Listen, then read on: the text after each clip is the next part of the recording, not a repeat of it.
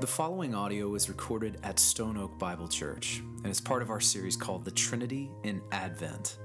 For previous messages or to find out more about Stone Oak Bible Church, visit us at stoneoakbible.com. Good morning. I hope you're doing well. Guys, thank you. If you have your Bibles, you can grab them. We're going to be in Romans this morning, Romans chapter 8.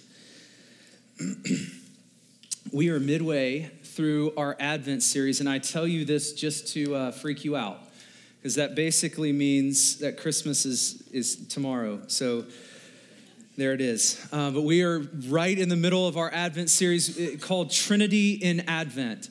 And what we are doing in this series is looking at our God, who is Trinity, and we're looking at it in the context of Advent. And like we've said before, I've said this before, but this series can be a bit daunting. It's a little bit like we have a series called God. There is a lot that we can look at. There is a lot that we could talk about. In fact, we could spend every week from here on out in the life of our church talking about this, and we would never come to the end. We would always have something left to talk about when we look at our God. And so that's the challenge that's in front of us in this series. This week, we're going to look at God the Spirit. Our God, the Holy Spirit. And I want to tell you now, this by no means will be an exhaustive look at the Holy Spirit. One, he is inexhaustible, so there's that. And two, if we were to look at everything, we wouldn't do justice to anything. And so what we're going to do is be very content looking at the Holy Spirit, understanding that our God is a little bit like a beautiful, massive diamond with many, many, many facets. And instead of just taking the diamond and doing kind of one of these numbers and just looking at it quickly, looking at everything quickly, what we're going to be content doing is setting our diamond down and getting a magnifying glass and just honing in on a couple of the facets because they're breathtaking. And so that's what we're gonna do, and we're especially going to do that in light of Advent, in light of where we are right now. So follow me. Yes.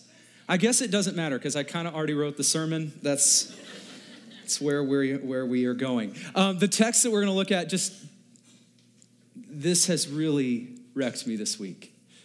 Have you ever had a light bulb moment when you're reading God's word and it feels like just something? That was me this week. I have been so excited to be able to dig into Romans 8 with you. In your Bibles, turn with me, Romans 8. If we had several hours, we would really enjoy just going through this whole chapter, but we're not going to do that, maybe. And so let's start instead at verse 11, okay? Verse 11, Romans chapter 8. It says, if the spirit of him who raised Jesus from the dead dwells in you. So let's just stop right there. We could spend our entire morning looking at that. Half of a verse. Right there. If the spirit of him who raised Jesus from the dead dwells in you, the same spirit, powerful and perfect, powerful enough to conquer death, powerful enough to raise Jesus from the dead. Right here, Paul says, if that spirit who raised Jesus from the dead dwells in you. So here's the question that you're going to get tired of me asking you. I'm going to ask you several times this morning. This is our question, is this. Does the Spirit dwell in you? Okay, does the Spirit dwell in you? We're going to ask ourselves this more than you're ready for, all right? Does the Spirit dwell in you? My hope is that you're able to answer this question with a confident clarity before we walk out. If you're here and you can't answer this question yet, my hope is that you can before we leave this place this morning. Paul makes very clear in this context is to follow Jesus, to be a Christ follower, to be a disciple of Jesus, to be a Christian is to have the Holy Spirit dwelling in you. That there's not two classes of Christians, those who have it and those who don't. There's not two classes. Instead, Paul says, if you are a follower of Jesus, you are indwelled by the Holy Spirit. And then Paul reminds us, that Spirit is the same one who raised Jesus Christ from the dead. Again, this is the Trinity just on display here.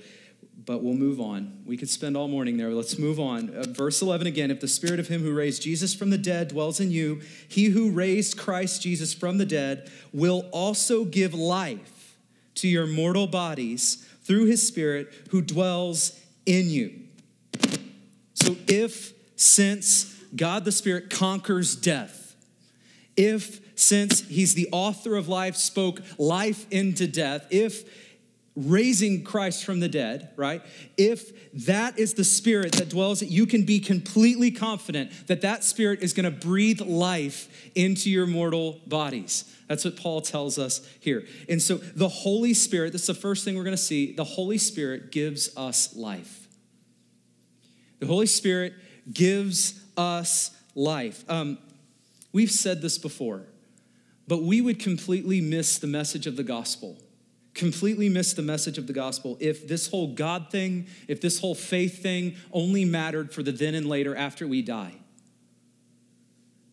We would miss the message of the gospel. When we view, put it like this, when we view Christianity as a glorified fire insurance, we lose the essence of the gospel. It's like the moment, I don't know, if some of you may be able to relate to this, when we go to a funeral, especially one that just, it just gets us. It just gets us. And we're in that moment and we're confronted with this crashing reality that this whole death thing is not something just that other people have to deal with. I don't know if you've ever felt this. I can remember several funerals that I've been in where I've had this crashing realization that I am mortal and I will deal with this as well. And in this moment, you ask and you wonder, am I ready for that? Am I truly ready? I especially feel this when I'm at a funeral of someone who was young and didn't, quote unquote, see it coming. Am I ready? Do I know what's going to happen to me after I breathe my last breath? It just forces you to look. And oftentimes what happens is in that moment when you're dealing with the weight of that, because I don't care who you are, that's weighty. When you're dealing with the weight of that, I've heard so many people who have remembered something that they heard preached or remembered something their parents told them. And in that moment, it's just this gut check. You get right with God and you got that thing covered. All right, I'm good. And then you can take a deep breath. All right, now I can go back to living the same way I've always lived. It's like you get it checked up. And although that sounds very nice and all, church, that's not the Christian life that our Bible presents us with. Our Bible doesn't present us with simply a now and late or a then and later faith. It presents us with a here and now and forever faith. We can't go back to business as usual because the Holy Spirit kind of comes in and destroys our idea of Christian fire insurance. Just destroys it completely, because if the Spirit breathes life into your mortal bodies, that means today, breathes life into your mortal bodies, life and life abundantly for the then and the later and the now and forever. Like now and for all time, breathes life. Eternal life for those of us who walk as a follower of Jesus. Eternal life begins now, church. Begins right now, because life dwells in you. Life dwells in you through the Holy Spirit. In other words, praise God that we have a future hope. Praise God for the later, that we know that we will be with him forever. Praise God for all of that, because all of it is true. And at the same time, praise God for today. Praise God for today, because today you are indwelled by the Holy Spirit who gives you life. Life. I want to think about this in light of Advent. In light of Advent. In many ways, I'm going to say this multiple times this morning, the Holy Spirit is in many ways the God of Advent. Here's what I mean by this. So when we say Advent, we're referring to this hope-filled expectation. And one day, our Savior is going to return, and we're here in this Advent of waiting, this expectation for him. We're going to spend eternity. We're longing for that day. That's what Advent is. We're longing for that day. And so that's where we find ourselves. But here's the deal. In the waiting, it's not like we're in a waiting room bored, twiddling our thumbs, not knowing what to do. It's not like we're sitting here bored, doing nothing, waiting for life to start later. That's not what we see. Life is now. There is life in the waiting. There is life in the Advent, in the waiting. Life is the Spirit, and the Spirit dwells in you, and we're not waiting for life to start later. We're not waiting for life to start because today we have life. And so let me ask you the question again. Church, does the Spirit dwell in you? Does the Spirit dwell in you? Does that life dwell in you, or do you feel dead? Does the Spirit dwell in you? The Spirit gives us life. And then it continues, verse 12. So then, brothers, we are debtors not to the flesh to live according to the flesh. For if you live according to the flesh, you will die. But if by the Spirit, listen to this, you put to death the deeds of the body, you will live. So here's the $1 million question. Why is it so hard to live the life we want to live? Why is it so difficult on a personal level? I know the man that I want to be. I know the man that I want to be. I spend enough time in God's word to realize that God has called me to something, and he has something for me, and he has a plan, and he wants me to be a certain way. I know it, and I fail continually. Why is that is a universal truth? Why in the world is it so difficult? In church, I think you can relate to this. I really want to be that man.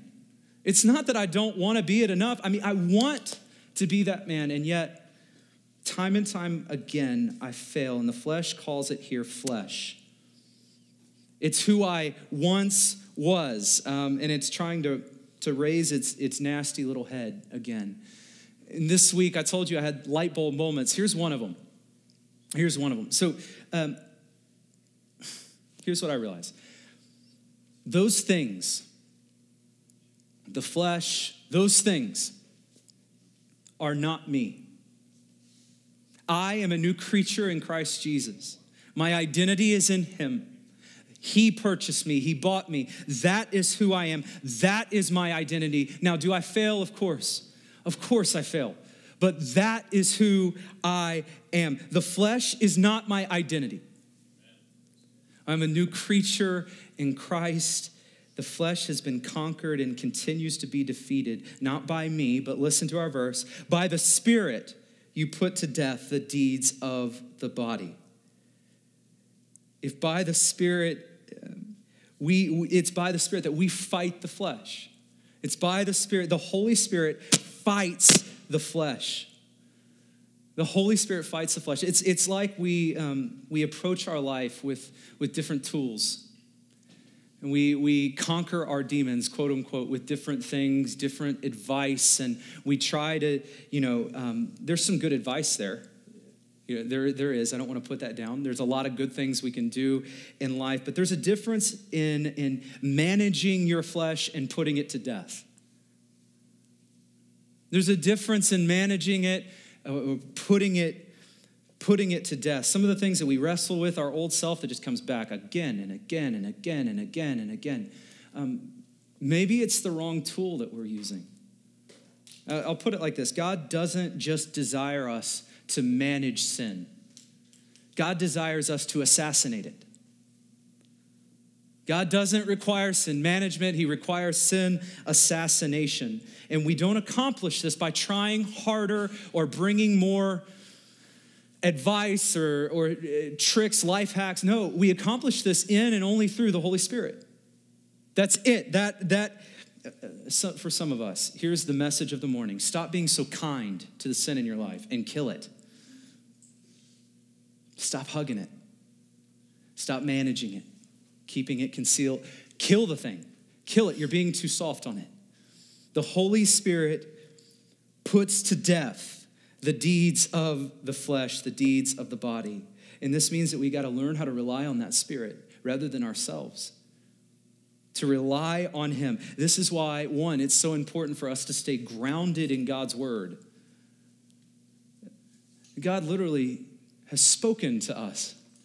He has spoken to us, and through the Holy Spirit, he speaks through his word. We need to stay in it. This is why, too, that we need to stay grounded in prayer. Stay grounded in prayer. Church, you cannot tell me that you rely on God if you do not pray.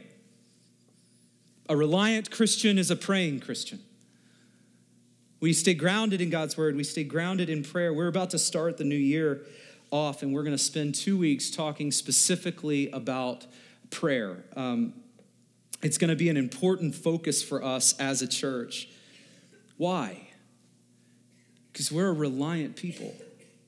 We are a reliant people, and this is going to be a big focus. So we stay grounded in God's word, we stay grounded in prayer, and we stay grounded with God's people. Lone soldiers tend to be easy targets. I guess an easier way to put this is lone soldiers tend to be dead soldiers. That's not what he's called us to. We need to stop insulating and isolating ourselves and be grounded in. Sometimes the Holy Spirit, in his mission to assassinate our sin, chooses to use people, his people, to do it. We see countless examples in the Bible of when God uses someone else to help you kill the sin in your life. And so we stay grounded in God's word. We stay grounded in prayer. We stay grounded with each other. We do not fight our flesh alone, but we are a reliant people. We are a church victorious people.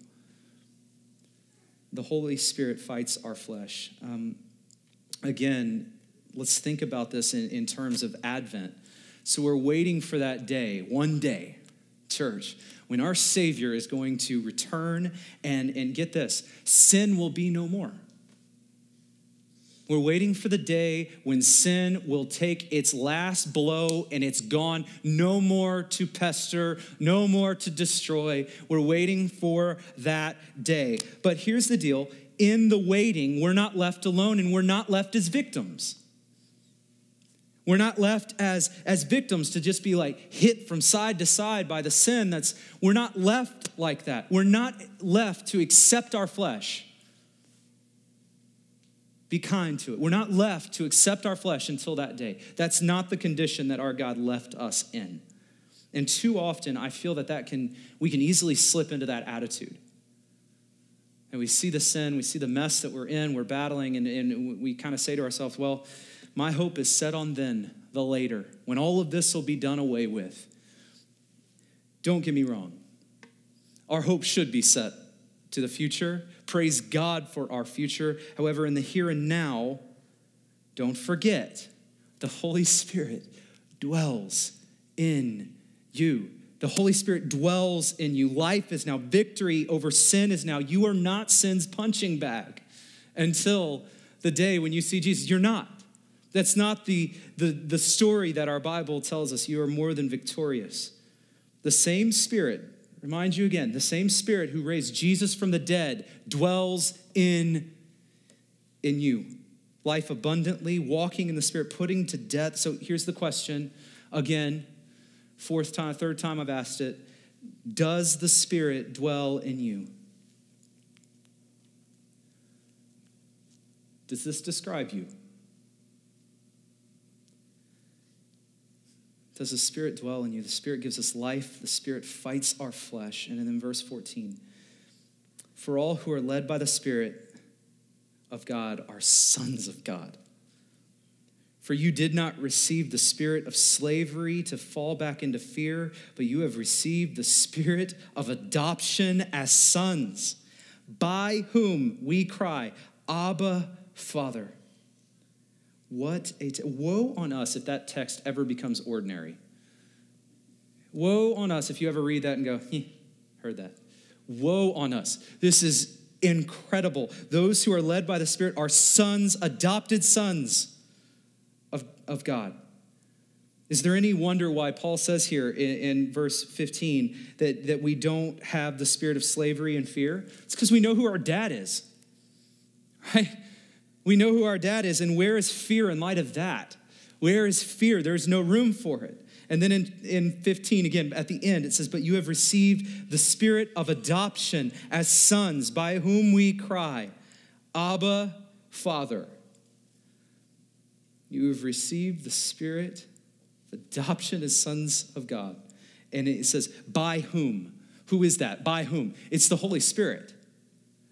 Through the Holy Spirit, we cry, Abba, Father.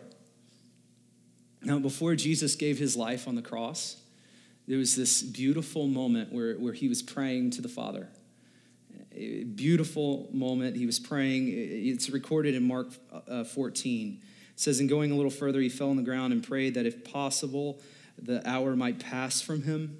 He's feeling the weight of this moment. And then listen to this. And he said, Abba, Father, all things are possible for you. Remove this cup from me, yet not what I will, but what you will. So here in the depths of sorrow, the weight of everything that he was about to go through, in that moment, he addresses the Father as Abba, Father. Deeply personal address. Deeply personal address. Most compare this, there's no good translation, but Dad is the best one we have. Some even go further and say daddy. It's a deeply intimate and personal address. Abba, Father. This is the way our Savior, the only begotten Son of God, Jesus, this is the way he addresses the Father. Abba. Abba, Father. And now you and I, don't miss this, adopted as sons and daughters of God. You and I, through the Holy Spirit, now address God the Father in the same address as Jesus Christ. You and I stand before God the Father and address him in this deeply personal and intimate way of Dad. Dad. Not just distant, unknowable, removed, not involved, not God somewhere out there, but Dad. The Spirit is what makes that possible for us to cry, Abba, Father, because the Holy Spirit brings us into fellowship. The Holy Spirit brings us into fellowship. He is the reason that we come to the Father like this, that we pray like this. He's the reason for this deep and intimate relationship that we have with the Father, that we cry Abba. It is by him. Too often we go through life not realizing this, church. Too often I go through life without realizing. I live as though God is distant. I guess a better way to put this is I live as though he's my boss, and not as much dad. I catch myself. Our relationship with our boss is probably a little different than your relationship with your father. Hopefully that's true in most cases. But I've caught myself going through life as though God the Father is God the CEO instead of Abba Father. The Holy Spirit gives us that privilege to call him Abba Father. And I want you to think about this again in light of Advent. Because again, the Holy Spirit is the God of Advent. It really is. Listen, so we're waiting for the day when we're in the presence of God. We see Jesus face to face. We worship him. We're waiting for that day. We're waiting for it. We're looking for it. This is Advent. This is where we are right now. We're waiting for that day. But in the waiting, we're not left in the distant. We're not left as orphans. We're not left like that. We're not left alone. We're not left with the promise of a future adoption. We're not left with the promise of a future father. That's not how we are left. In the waiting, church, you are a son, a daughter of God. You are now. in the waiting, you're not left to call on him in a distant, removed, not involved way. You're left to call him Abba, Father. And it's by the Spirit that we cry in the waiting, in the Advent. Abba, Father. The Spirit dwells in us. Life is now. Victory, fellowship is now. Not just later, but now. You are not an orphan any longer. You're a child of God. And again, let me remind you, just in case you've forgotten, the same Spirit that rose Jesus Christ from the dead now dwells in you. And so let me ask you again, same question, church. Does the Spirit dwell in you? Do you cry to him in a personal way?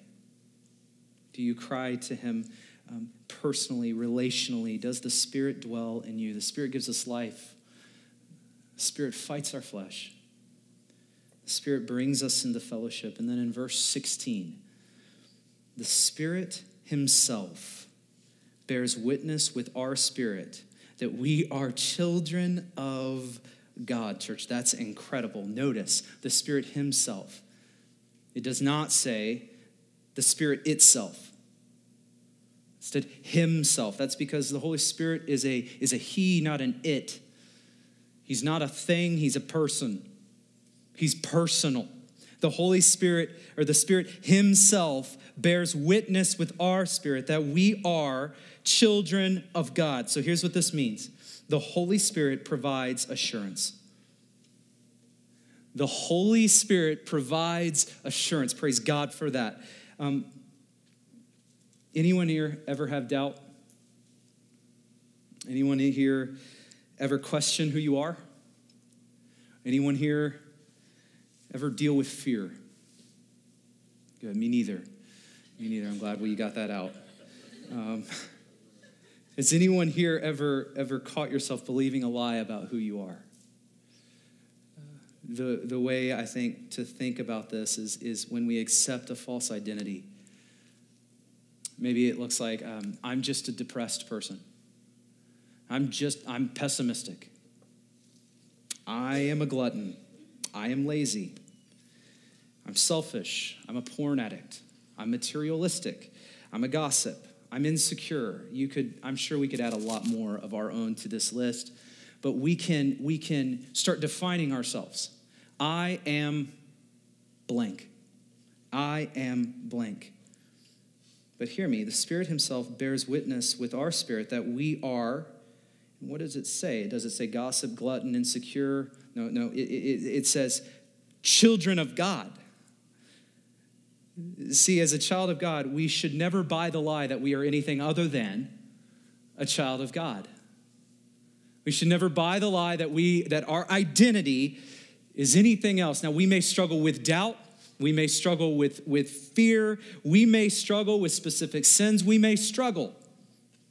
But you are not that struggle. You are not that struggle. That is not who you are, and those things are not your identity. Don't buy the lie, because those things did not die for you. Those things did not purchase you. Those things did not adopt you. You are a child of God. That is your identity. And the Holy Spirit, as this text says, bears witness to this. He provides assurance that we are, in fact, children of God. And I want us to think again, let's bring this to Advent. The Holy Spirit is the God of the Advent. Here in the waiting, here in the expectation. Again, we're longing for that day. We're longing for the day when Jesus will return. We're longing for the future glory. And here in the waiting, we've already talked about the fact that we are children of God. We do not wait alone. We're not left as orphans. But we wait as children, crying out to the Father in a personal Abba Father. That's who we are. But here in our text, it gets even better. It gets even better because not only are we children of God, but we are left with an unshakable confidence, an unshakable assurance that we are in Jesus Christ in face of anything and everything that we face. This is not a coincidence that chapter 8 ends the way it does in your Bibles. This is not coincidence. If you look in verse 31, what should we say to these things? What are these things? He's about to list them. It's everything. Everything. If God is for us, who can be against us? He who did not spare his own son, but gave him up for us all. How will he not also with him graciously give us all things? Who shall bring any charge against God's elect? It is God who justifies. Who is to condemn? Christ Jesus is the one who died, more than that, who was raised, who's at the right hand of God, who indeed is interceding for us. Listen to verse 35. Who shall separate us from the love of Christ? Shall tribulation or distress or persecution or famine or nakedness or danger or sword? You can throw a couple of your own blanks here. Who is it that's going to separate? Well, it's a good thing. Paul answers this, 37, no. In all these things, we are more than conquerors through him who loved us.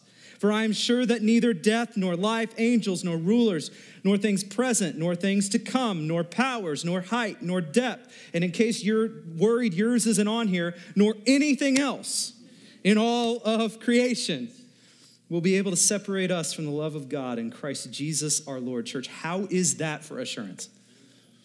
There's no coincidence that Paul finishes here. The Holy Spirit, here's what happens. The Holy Spirit comes and bears witness to the fact that what we just read is absolutely true. Is absolutely true that nothing, here in the waiting, nothing can separate you from the love of God.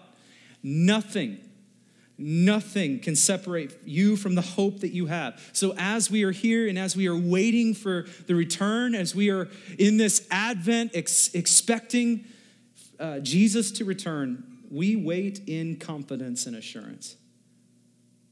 We wait not hoping for a future that is potentially ours.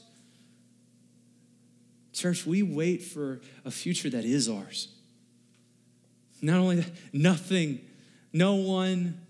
in all of creation can separate us from that. In the waiting, we have assurance and confidence, and that's the work of the Holy Spirit.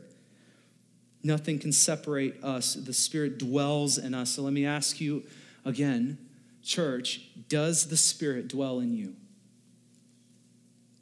Does the Spirit dwell in you? Do you have that assurance? Have you ever wondered how Jesus could have said what he said in John 16? If you don't have it memorized, it's okay. It says, nevertheless, I tell you the truth, it is to your advantage that I go away. What? For if I do not go away, the Helper will not come to you. It is to your advantage. It is better for you that I, Jesus, Son of God, it is better that I leave. It is better that I go because the Helper, the Holy Spirit, is coming. It is better for you. How could Jesus say that? Have you ever wondered that? Have you ever wondered that? I know I have. And here's the truth. We can so often take for granted what is ours through Jesus Christ. We can so often take for granted, I think this is a ploy of the enemy, honestly, that we take for granted. See, before the work of Jesus Christ, Old Testament saints, church, the people of God, they did not have the Helper that you have. They did not have the access that you have. They did not have the comforter, the assurance that you have. They were not equipped or indwelled the way you are. They did not have the Holy Spirit indwelling them. It is better for you, church, that I leave. Let me just be very clear. The Old Testament saints would have given anything to know and to have and to be indwelled by the Spirit of God. Don't take for granted what you have. It's better for you that I leave because there's someone who is coming. And that someone is going to give you the things that we have just talked about. He's going to give us life. Not just later life, but now life. Life and life abundantly today. He's going to come and he's going to fight the flesh. He's going to strengthen you in your walk to fight against sin. He's coming. It is better. It is better. He's going to bring us into fellowship with God himself. Fellowship so that we stand and we cry, Abba, Father. He's coming. He's coming, and he's going to provide you with assurance. Assurance that you know that you are his. You're confident of who you are today. You're confident of your future. You're confident of who you are as God's loved and adopted children, both now and forever. It is an incredible thing to be a child of God. It's got to be the understatement of the morning. It is an incredible thing to be a child of God. Not only is our future secure, but we get the Holy Spirit. We get all of that here in the waiting. We get all of that here in the waiting. Church, the good news is good news. Let me finish our text this morning as we close. Paul's just talking about us being children, adopted sons and daughters. Now, listen to this, verse 17. And if children, then heirs, heirs of God and fellow heirs with Christ, provided we suffer with him in order that we may also be glorified with him. An heir is defined as a person who inherits or is entitled to inherit the rank, title, position of another. That's what an heir is. It says you are a child, an heir of God. And here's what this means. You are loved and you are cared for by your Father. You are loved and you are cared for by your Father. You have all that you need, both here and now, forever. You have everything that you need through the love of the Father, the work of Jesus Christ, and the work of the Holy Spirit on your life. You have all that you need. And so as an heir, now, through the work of Jesus Christ, you stand before God righteous.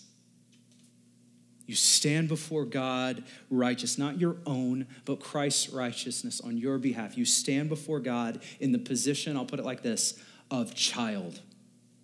As a child, you stand before Abba Father as a child. That is yours, not because of you, but because of Jesus Christ. You are a co-heir with Jesus Christ. Now, please do not get me wrong. This does not mean that your life is going to be smooth sailing from this point on. This does not mean that spirit fingers and sunshine and lollipops and all things good in life are yours forevermore. That's not what this happy, healthy, wealthy, no. It's in this world you will face trouble, not if, but when. In this world you will face trouble. But notice in our verse, provided we what? We suffer with him. Provided we suffer. The promise is not come to Christ and your life is going to be awesome. That's not the promise. The promise is to come to Christ, and through anything and everything that you go through, you are not and you will never be alone. You will be strengthened and equipped. You get the Holy Spirit of God indwelling you and sealing you forever. That's what we get. Assuring you that nothing will separate you. Assuring you that you are a child of God, a co-heir of Christ. And this is yours because of the love of God, because of the work of Jesus Christ on the cross, and because of the work of the Holy Spirit on your heart. This is yours because our God is a Trinity. Without this, that would not be yours. But because this is who our God is, we stand in confidence. So let me ask you one final time this morning, church, does the Spirit dwell in you? If you are unsure or this morning you would like to just pray with someone, maybe someone in your life, maybe for yourself, if you're here and you would like prayer, some of our leaders, our pastors will be kind of off to the side in the back. And here's what, lunch, the game, it can wait. It can wait, I promise. Don't leave here without praying. Don't leave here without praying. Whether it be now, we're about to sing a final song. Maybe it's during the song. Maybe it's after our service. Whenever it may be, church, don't leave here without praying. It would be our honor to pray with you this morning. So let's pray together.